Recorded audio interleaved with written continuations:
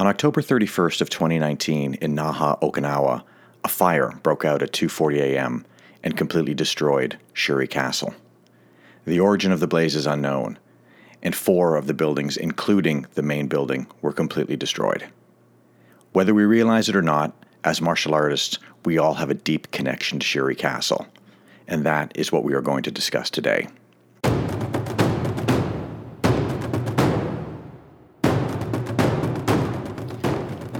Hey everyone, and welcome to my podcast.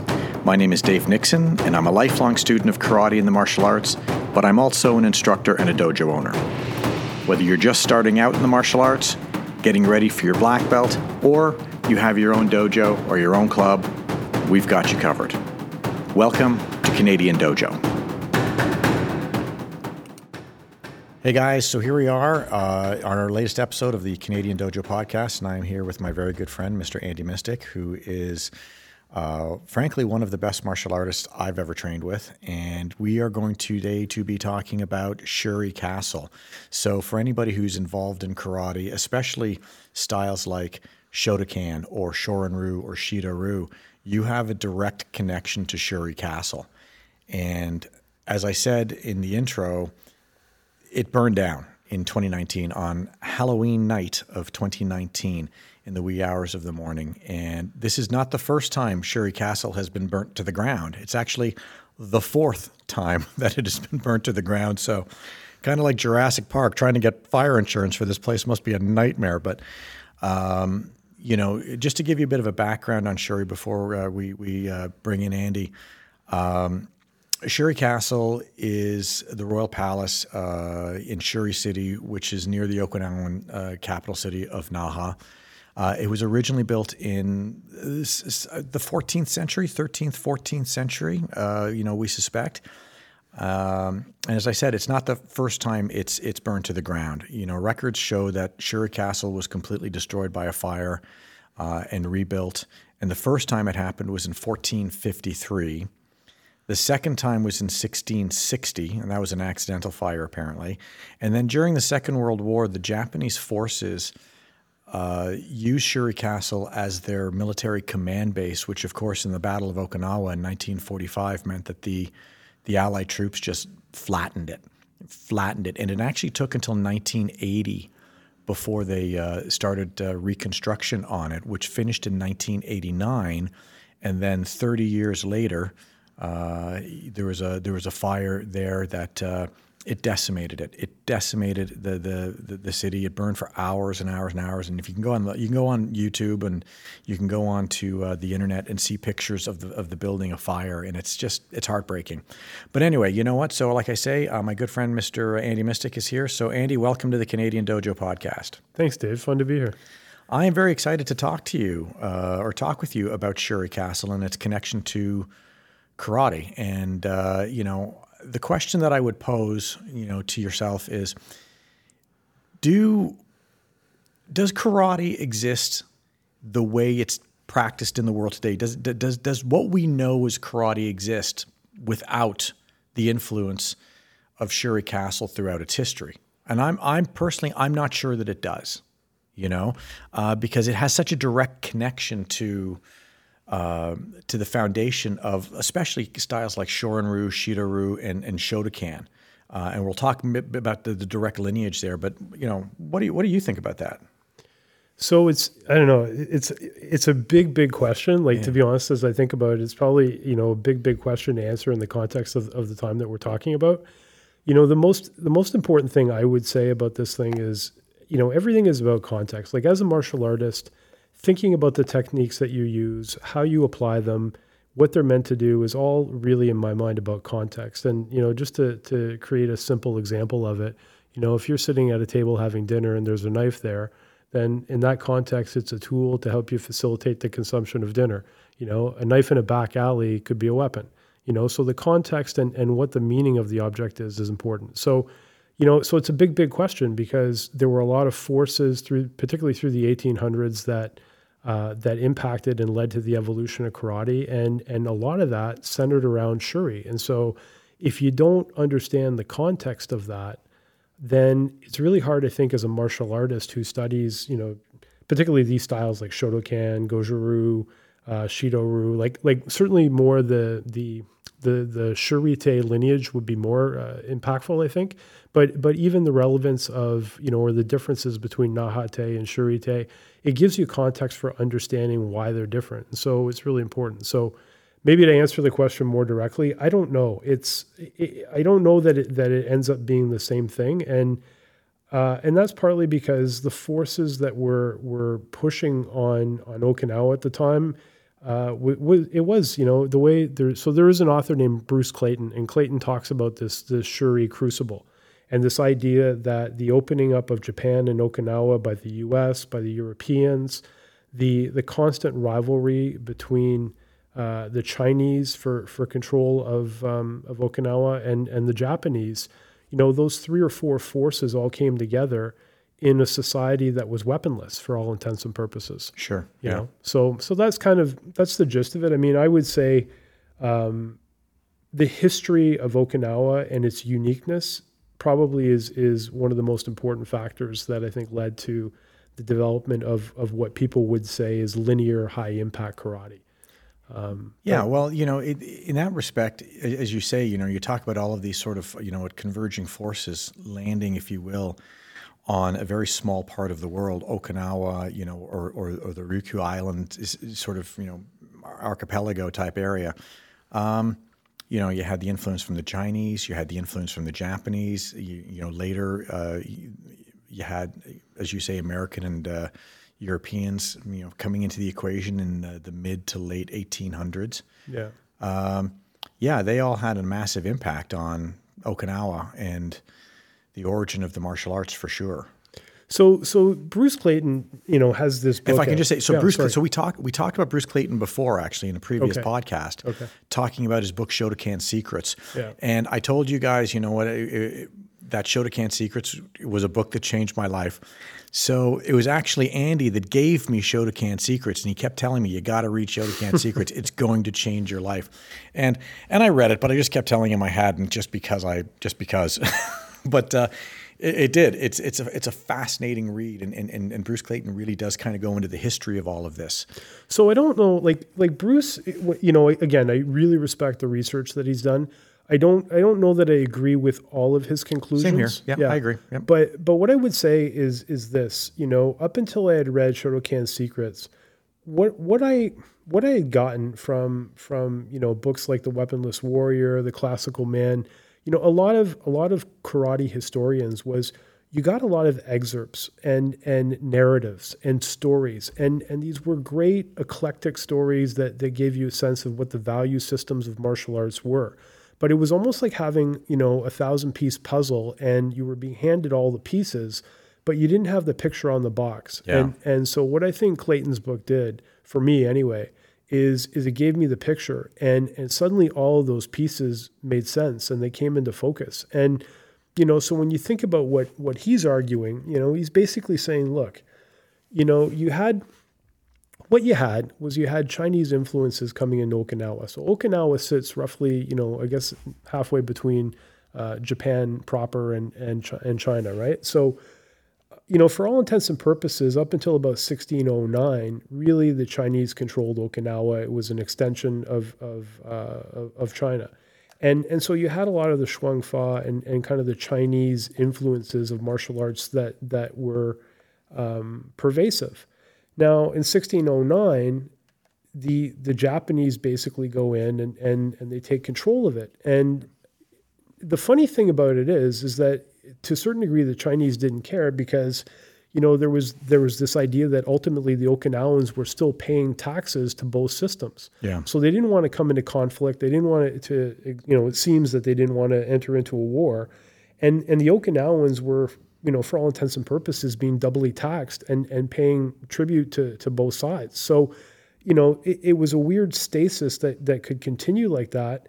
And basically the Okinawans were unarmed. And that was a function of two things. It was one, a function of the fact that, the Sho King at the time basically disarmed them. And that was a function of gaining control and stopping kind of the civil wars that were going on within a small island area. Or that's my understanding of it. Yeah. But then in 1603, you get the unification of Japan under Tokugawa Ieyasu, and the Tokugawa period basically closes off the West.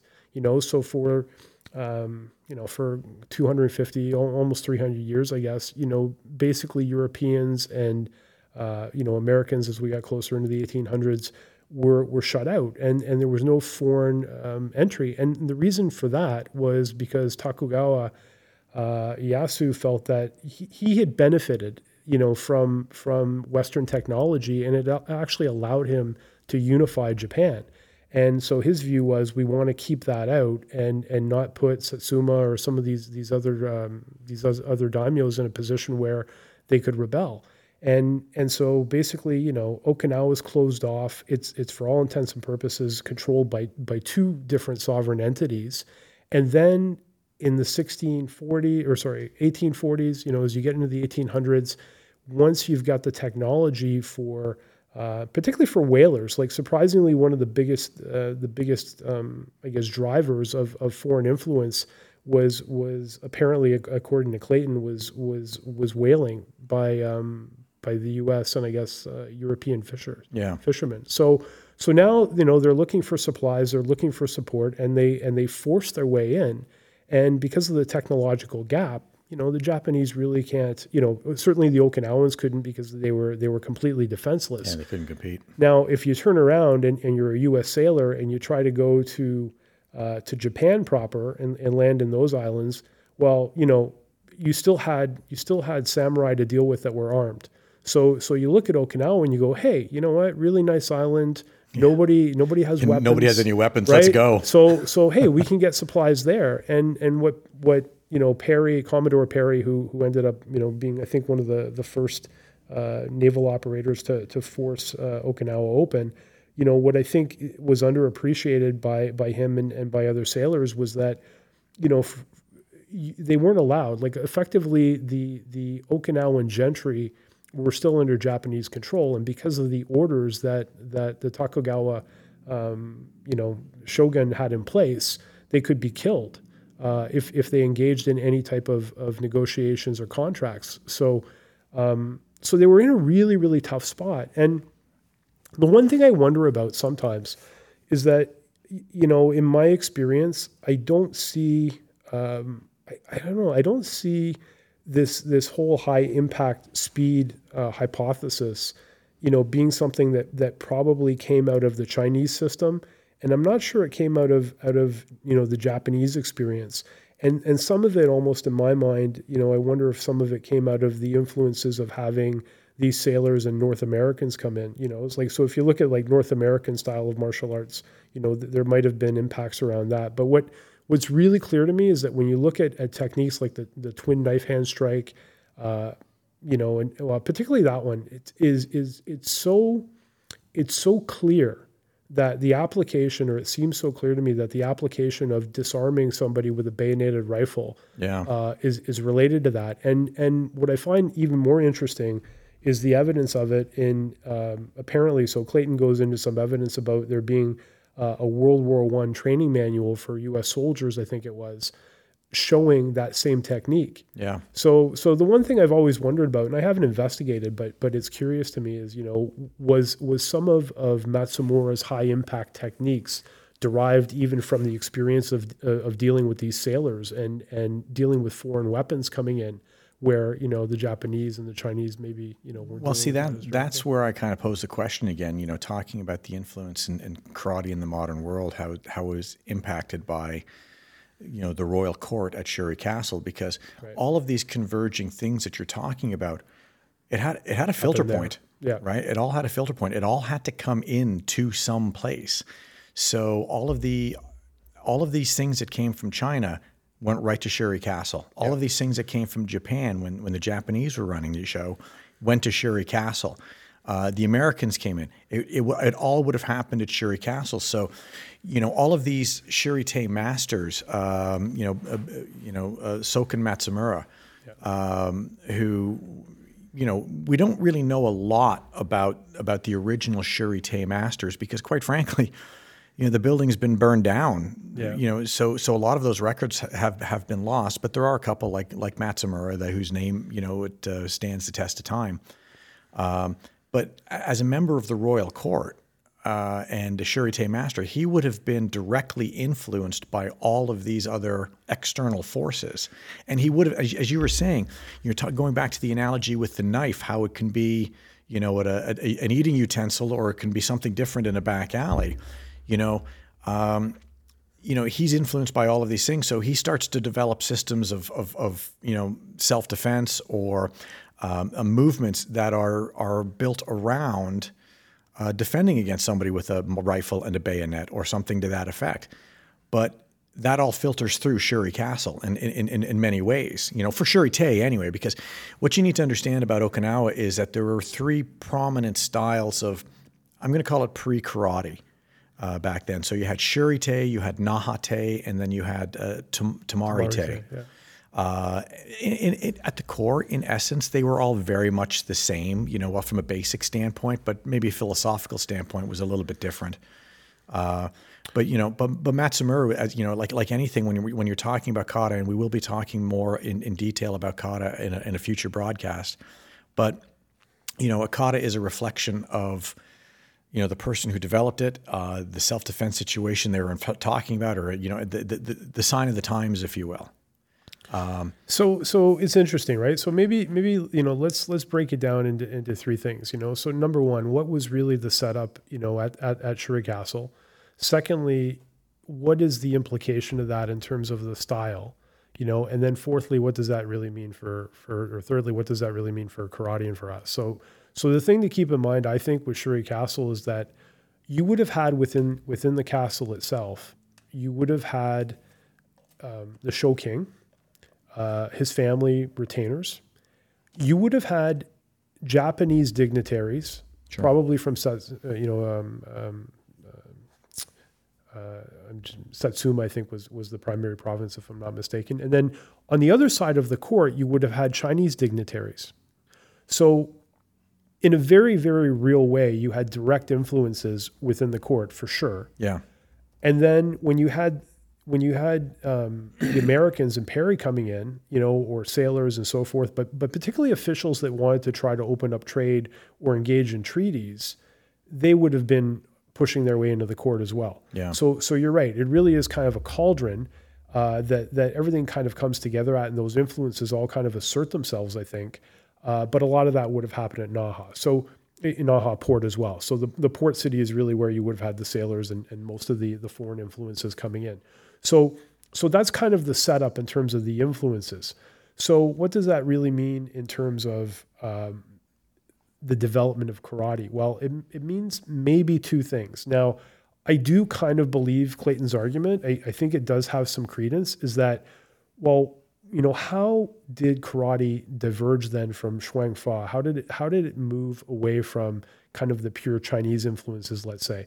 Well, one deciding principle that's really seems clear was the difference in high impact techniques.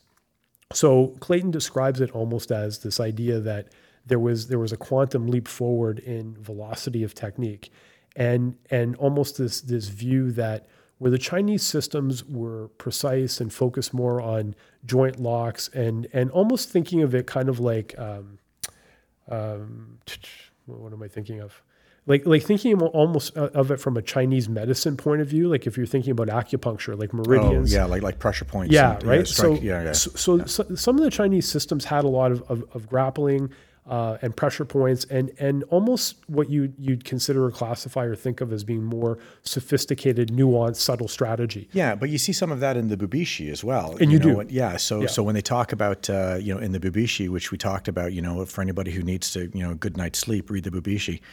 But when you're looking at sort of the diagrams in there, it's very focused on Chinese medicine, pressure points, and things along those lines. So So the leap forward really from Matsumura or what Clayton argues is it was this movement away from subtle, sophisticated movement to high impact, explosive, one punch, one kill. Could that have been, though, influenced when you take sort of aspects of the Chinese system and then you blend it with those aspects of the Japanese system of the Bushido, Yeah. you know, and the samurai culture, and you take those two things and put them together? Yeah, I just don't like it. Totally could be like, you know, the thing is, right, we're looking back at this and we're just trying to, I think from my perspective, what we're trying to do is make sense of it. It's hard to really figure out how Matsumura, I think, would have evolved his thinking around this or where it might have come from. Like, you'd really, really have to study it very deeply, I think, to be able to come to any real conclusions about that.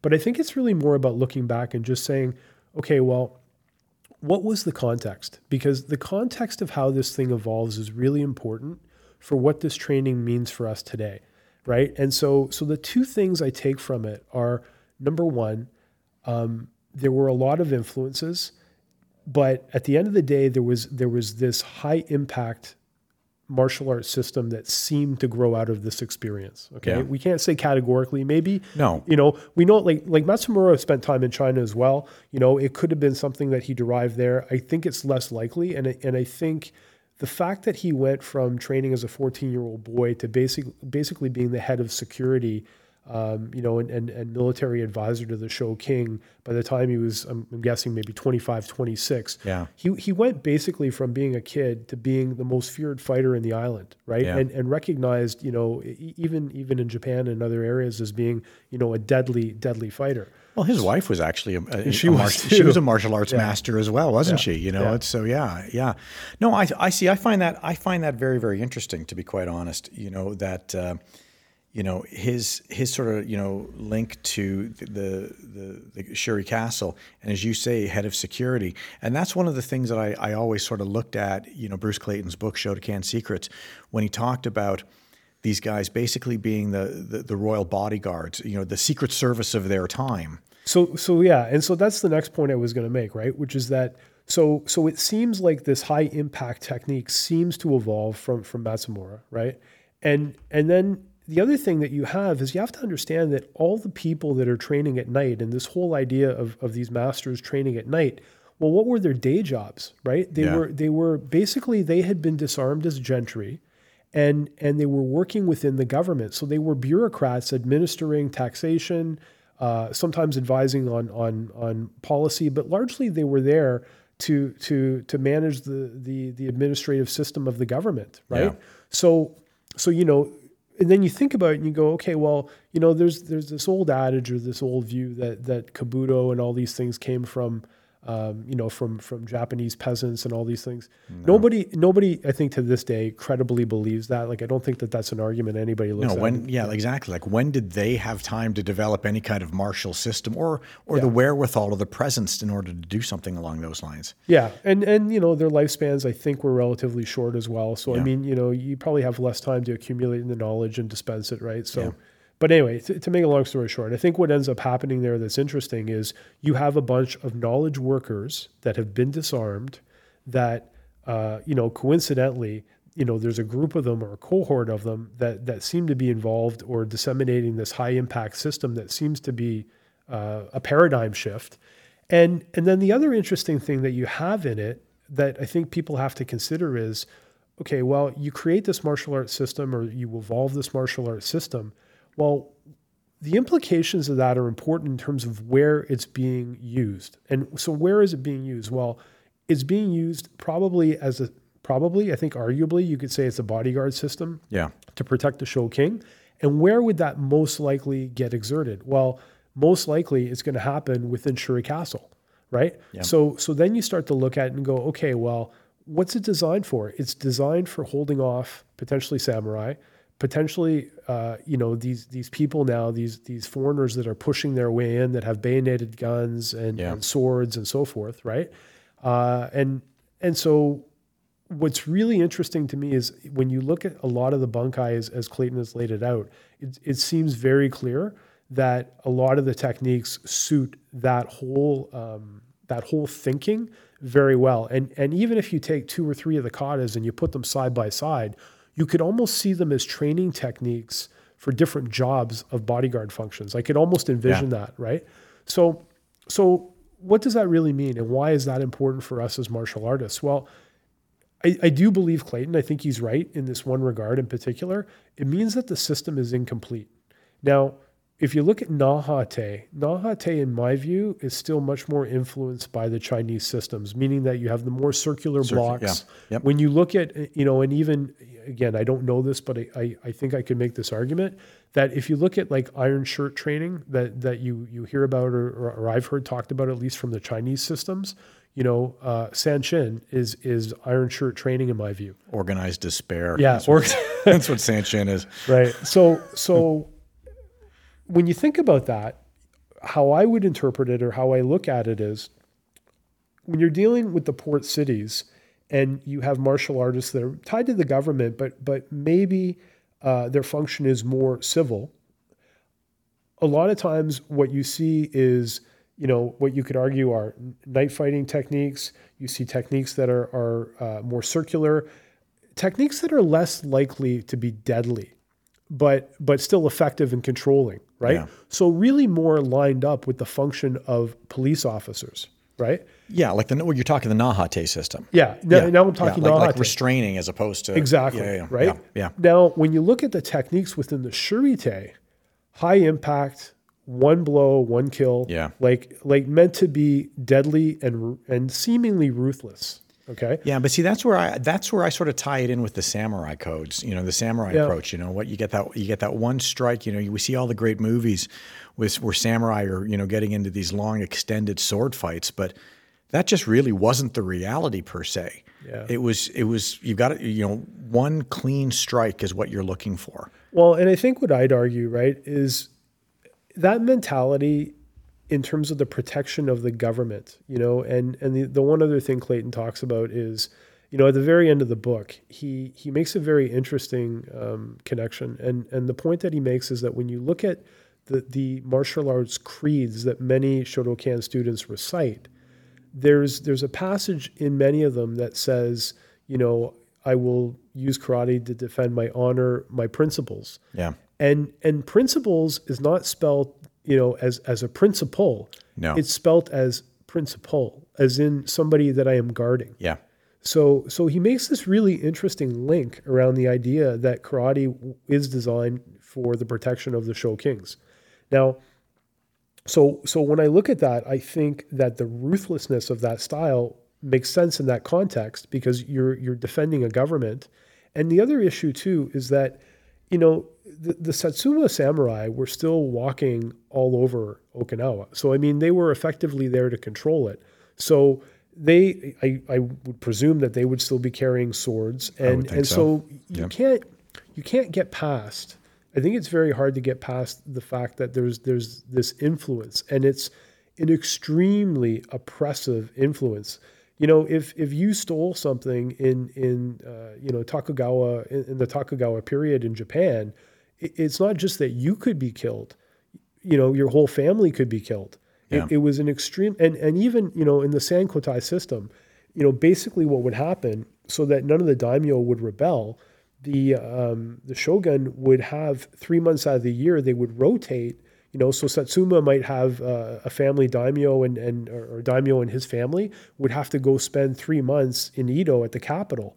And for all intents and purposes, they were hostages. And if Satsuma or Joshu or any one of these independent states tried to rise up, then the family would be killed, right? So anyway, so the point only is that, in terms of the level of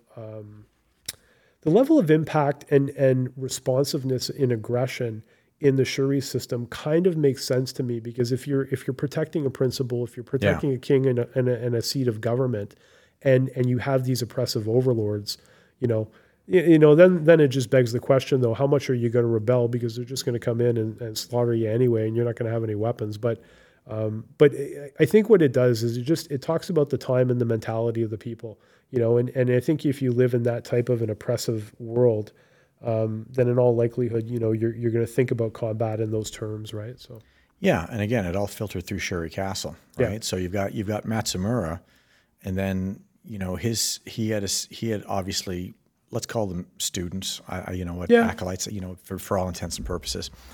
But the one that sort of sticks out to me, and this is why I believe that without Shuri Castle, the way we practice karate in the world today would be if at all, would be very different. Yeah. Because Anko Itosu, yeah. right, who was Matsumura's student, he had several other students that he trained that went off to basically take what they learned in Shuri-te and learn from Itosu, who learned from Matsumura, and they in turn went off and founded the Motoburu system, the Shido-Ryu system, and of course the Shotokan system, Gichin Funakoshi.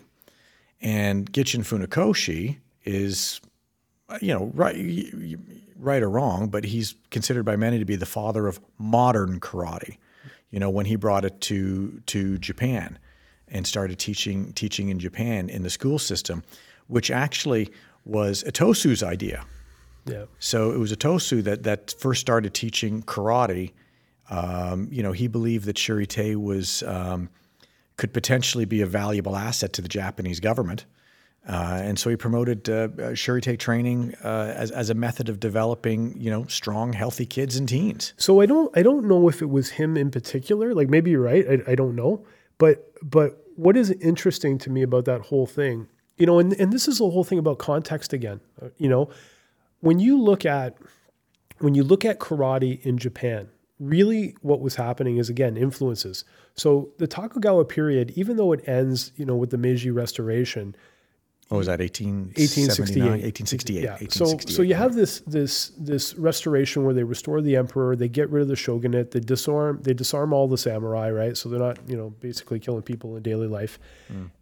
But even today, I would argue that Japanese society has been influenced. Conformity in that society, I think, is very high, partly because of the legacy of the Tokugawa period that was just so oppressive.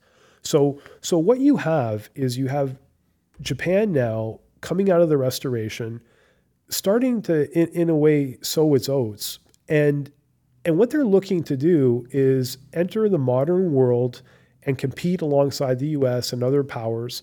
And what they need to do is they need to build an army. And what they realize is, a lot of these karate masters are living into their 80s, and they're living very fruitful lives, and they're strong and they're capable.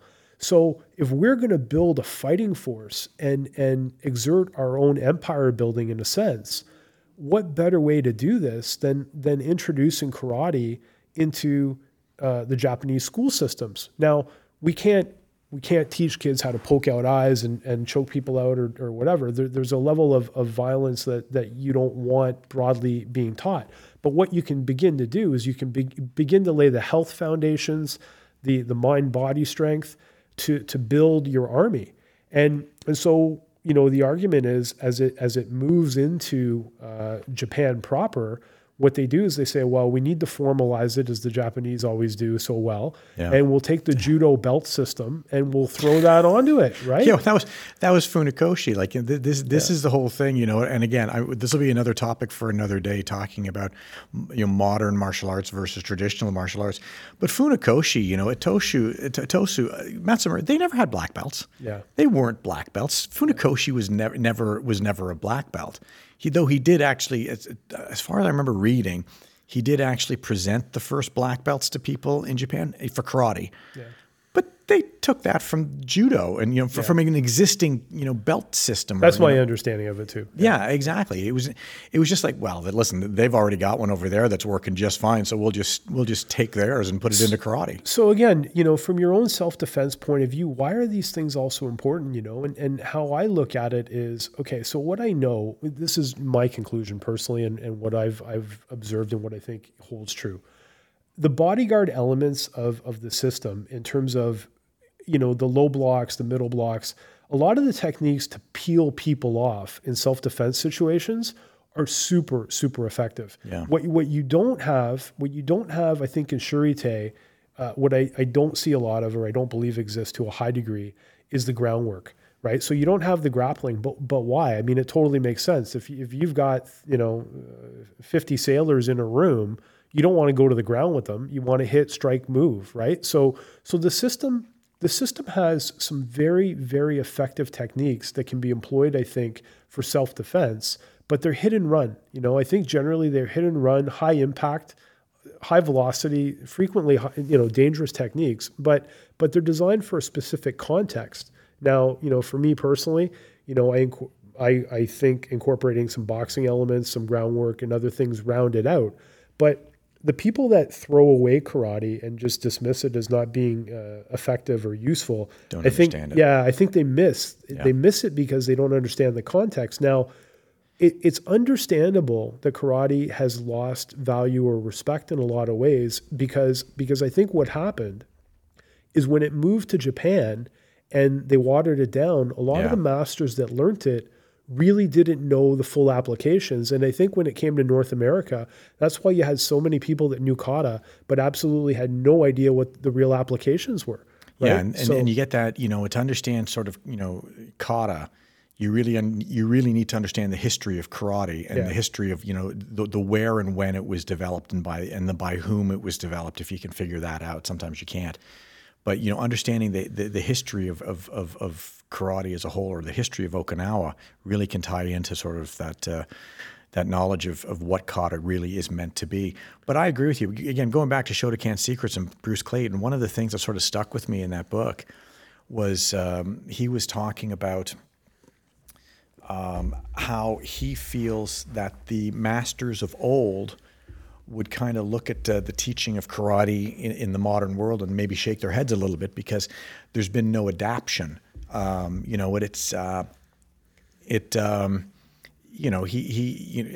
things have changed, as the world has changed. Listen, when was the last time you were charged with a musket and a bayonet? Let's be honest. It just, maybe in Hamilton. But, to all my viewers and my listeners in Hamilton, I'm sorry. But yeah, it just doesn't happen anymore. But there is practical bunkai application for that technique otherwise. Yeah. But yeah, that was one of the things that sort of really stuck with me about that. I think the other thing it does, for example, the twin knife strike. When I learned the twin knife strike, I was taught it, as somebody throwing a jab and a reverse punch, and you could use the lead hand to parry and the second one to cut to the bicep, and that works, but it doesn't really make sense as effectively as thinking about somebody coming at you with a bayonet, being in a back stance, and sliding in to parry the bayonet and grabbing the gun. Yeah. Right. So that like that just intuitively, when you observe it, it looks so natural and so obviously the right. It seems to me the right technique. Yeah. But what does it tell you? Well, it also tells you that there's principles. Whether you're trying to use it to block a left, right, whether you're using it to disarm a gun, there's still issues around timing. There's still utility in it. So if you take a step back and you try to think about the underlying principles of the technique, and take more of a philosophical view and almost a strategic view of these things, I still think that there's a lot of value in karate. But but the reality is this: if you want to build a standing army, and fortify that, you want to look at the history of the Japanese implication of it or implementation of it in the school systems. If you want to develop a high skill level, I think you're going back, in my view, more to the Okinawan way of doing it. And not to discount or discredit the Japanese. I think there's some very, very, exceptional Japanese masters as well. Yeah. But I think, you're going to find the heart of it. And what you're going to do, guys like Clayton, I think, are going to go back and going to find deeper meaning, I think, in some of the applications and get more to the heart of the reality of it, Yeah. And there's some other, I just have to say, there's some other fantastic historians that, we're kind of spitballing here, but there are people like Pat McCarthy. Yeah. I think Bruce Clayton, these guys, I think, whether you completely agree with their views, the one thing that you have to say, they've taken the work that people like Richard Kim and Richard Kim is the one that comes to the forefront of my mind. Sure. They've taken the work of people like that really were passing on narratives and giving context. And they've really done the research and they've dug into it and they found evidence. You may discount or disagree with some of their conclusions, but the body of work that they've done, I think, has really informed and given good context so that martial artists can look at this and figure out what techniques are right for them and what pieces of karate, are valuable, right? Yeah, exactly. And sort of bringing it back to my original point, the modern, do we have what we call karate today, good or bad, without the influence of Shuri Castle, Matsumura, Itosu, right? You can draw a straight line right from, the front doorstep of Shuri Castle right to my dojo today. Yeah, that's true. And good, like you say, good or bad, because as you get that watered down version of karate that was introduced in the school system, because you're not going to teach kids here, I'm going to poke, let's teach you how to poke somebody's eyes out, because it would be pandemonium at lunchtime, right? So it's just not going to happen. But that's what I'm talking about in regards to Gichin Funakoshi and being the father, quote unquote, in air quotes, of modern karate. It may have been Itosu, as I've sort of done research, and whose original idea it was to start this with kids and teens, but it was Funakoshi that made it happen. Yeah.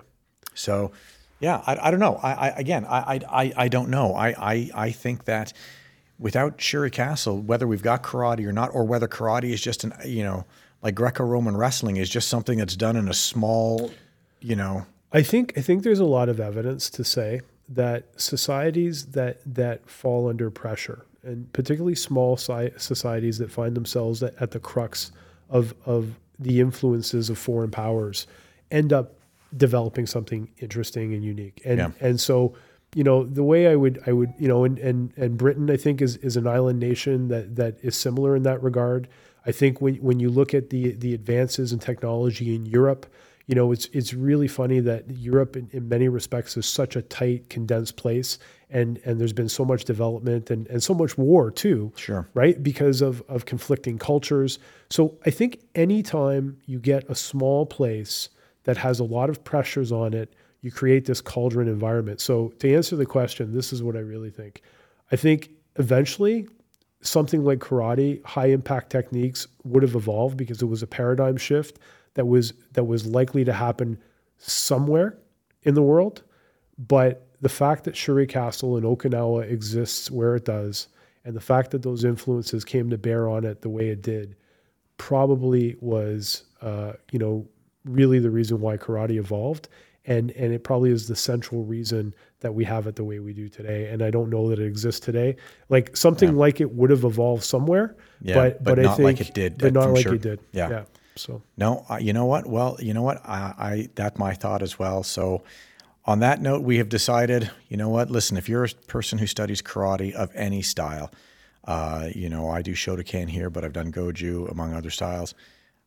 We've been influenced by Shuri Castle, whether you realized it or not. And on October 31st of 2019, when it burned to the ground, they're rebuilding it. It's going to start construction in 2022, and it's anticipated that it should be done by 2026. But with everything that's going on in the world, who knows? But it was a little bit heartbreaking for me when I saw that when it burnt down, because we are connected to it, whether we realized it or not. The one thing I just want to add really quickly is, I think that there is I'm going to donate money myself, but I think that there is a funding source or a platform. And so yes, if and anybody, I will post that on my Facebook and my Instagram and things like that. So if anybody would like to make a contribution to the rebuilding effort, the last time I saw, they had raised almost $4 million or 4 million euro. Yeah, so, I gotta say, that was, for me, that was a bit of a pilgrimage. Like I really, really wanted to go see Shuri, and unfortunately, and I will, I will. But you know what? 2026 when it's reopened and it's rebuilt, and but COVID struck, and then it burnt down. And then it just, it's very much on my to-do list, and maybe 5 or 6 years from now, when we have a couple hundred students at the dojo, we can all do a club pilgrimage. Awesome. And that would be fantastic. So you know what? I would like to thank my good friend and my guest host tonight, today, Mr. Andy Mystic. Thanks for having me. Hey, you know what? It was awesome having you here and listening to your wisdom. It was a lot of fun. Yeah, good man. All righty. So thanks, everybody. And remember, stay safe, stay healthy, and we'll see you in the next episode.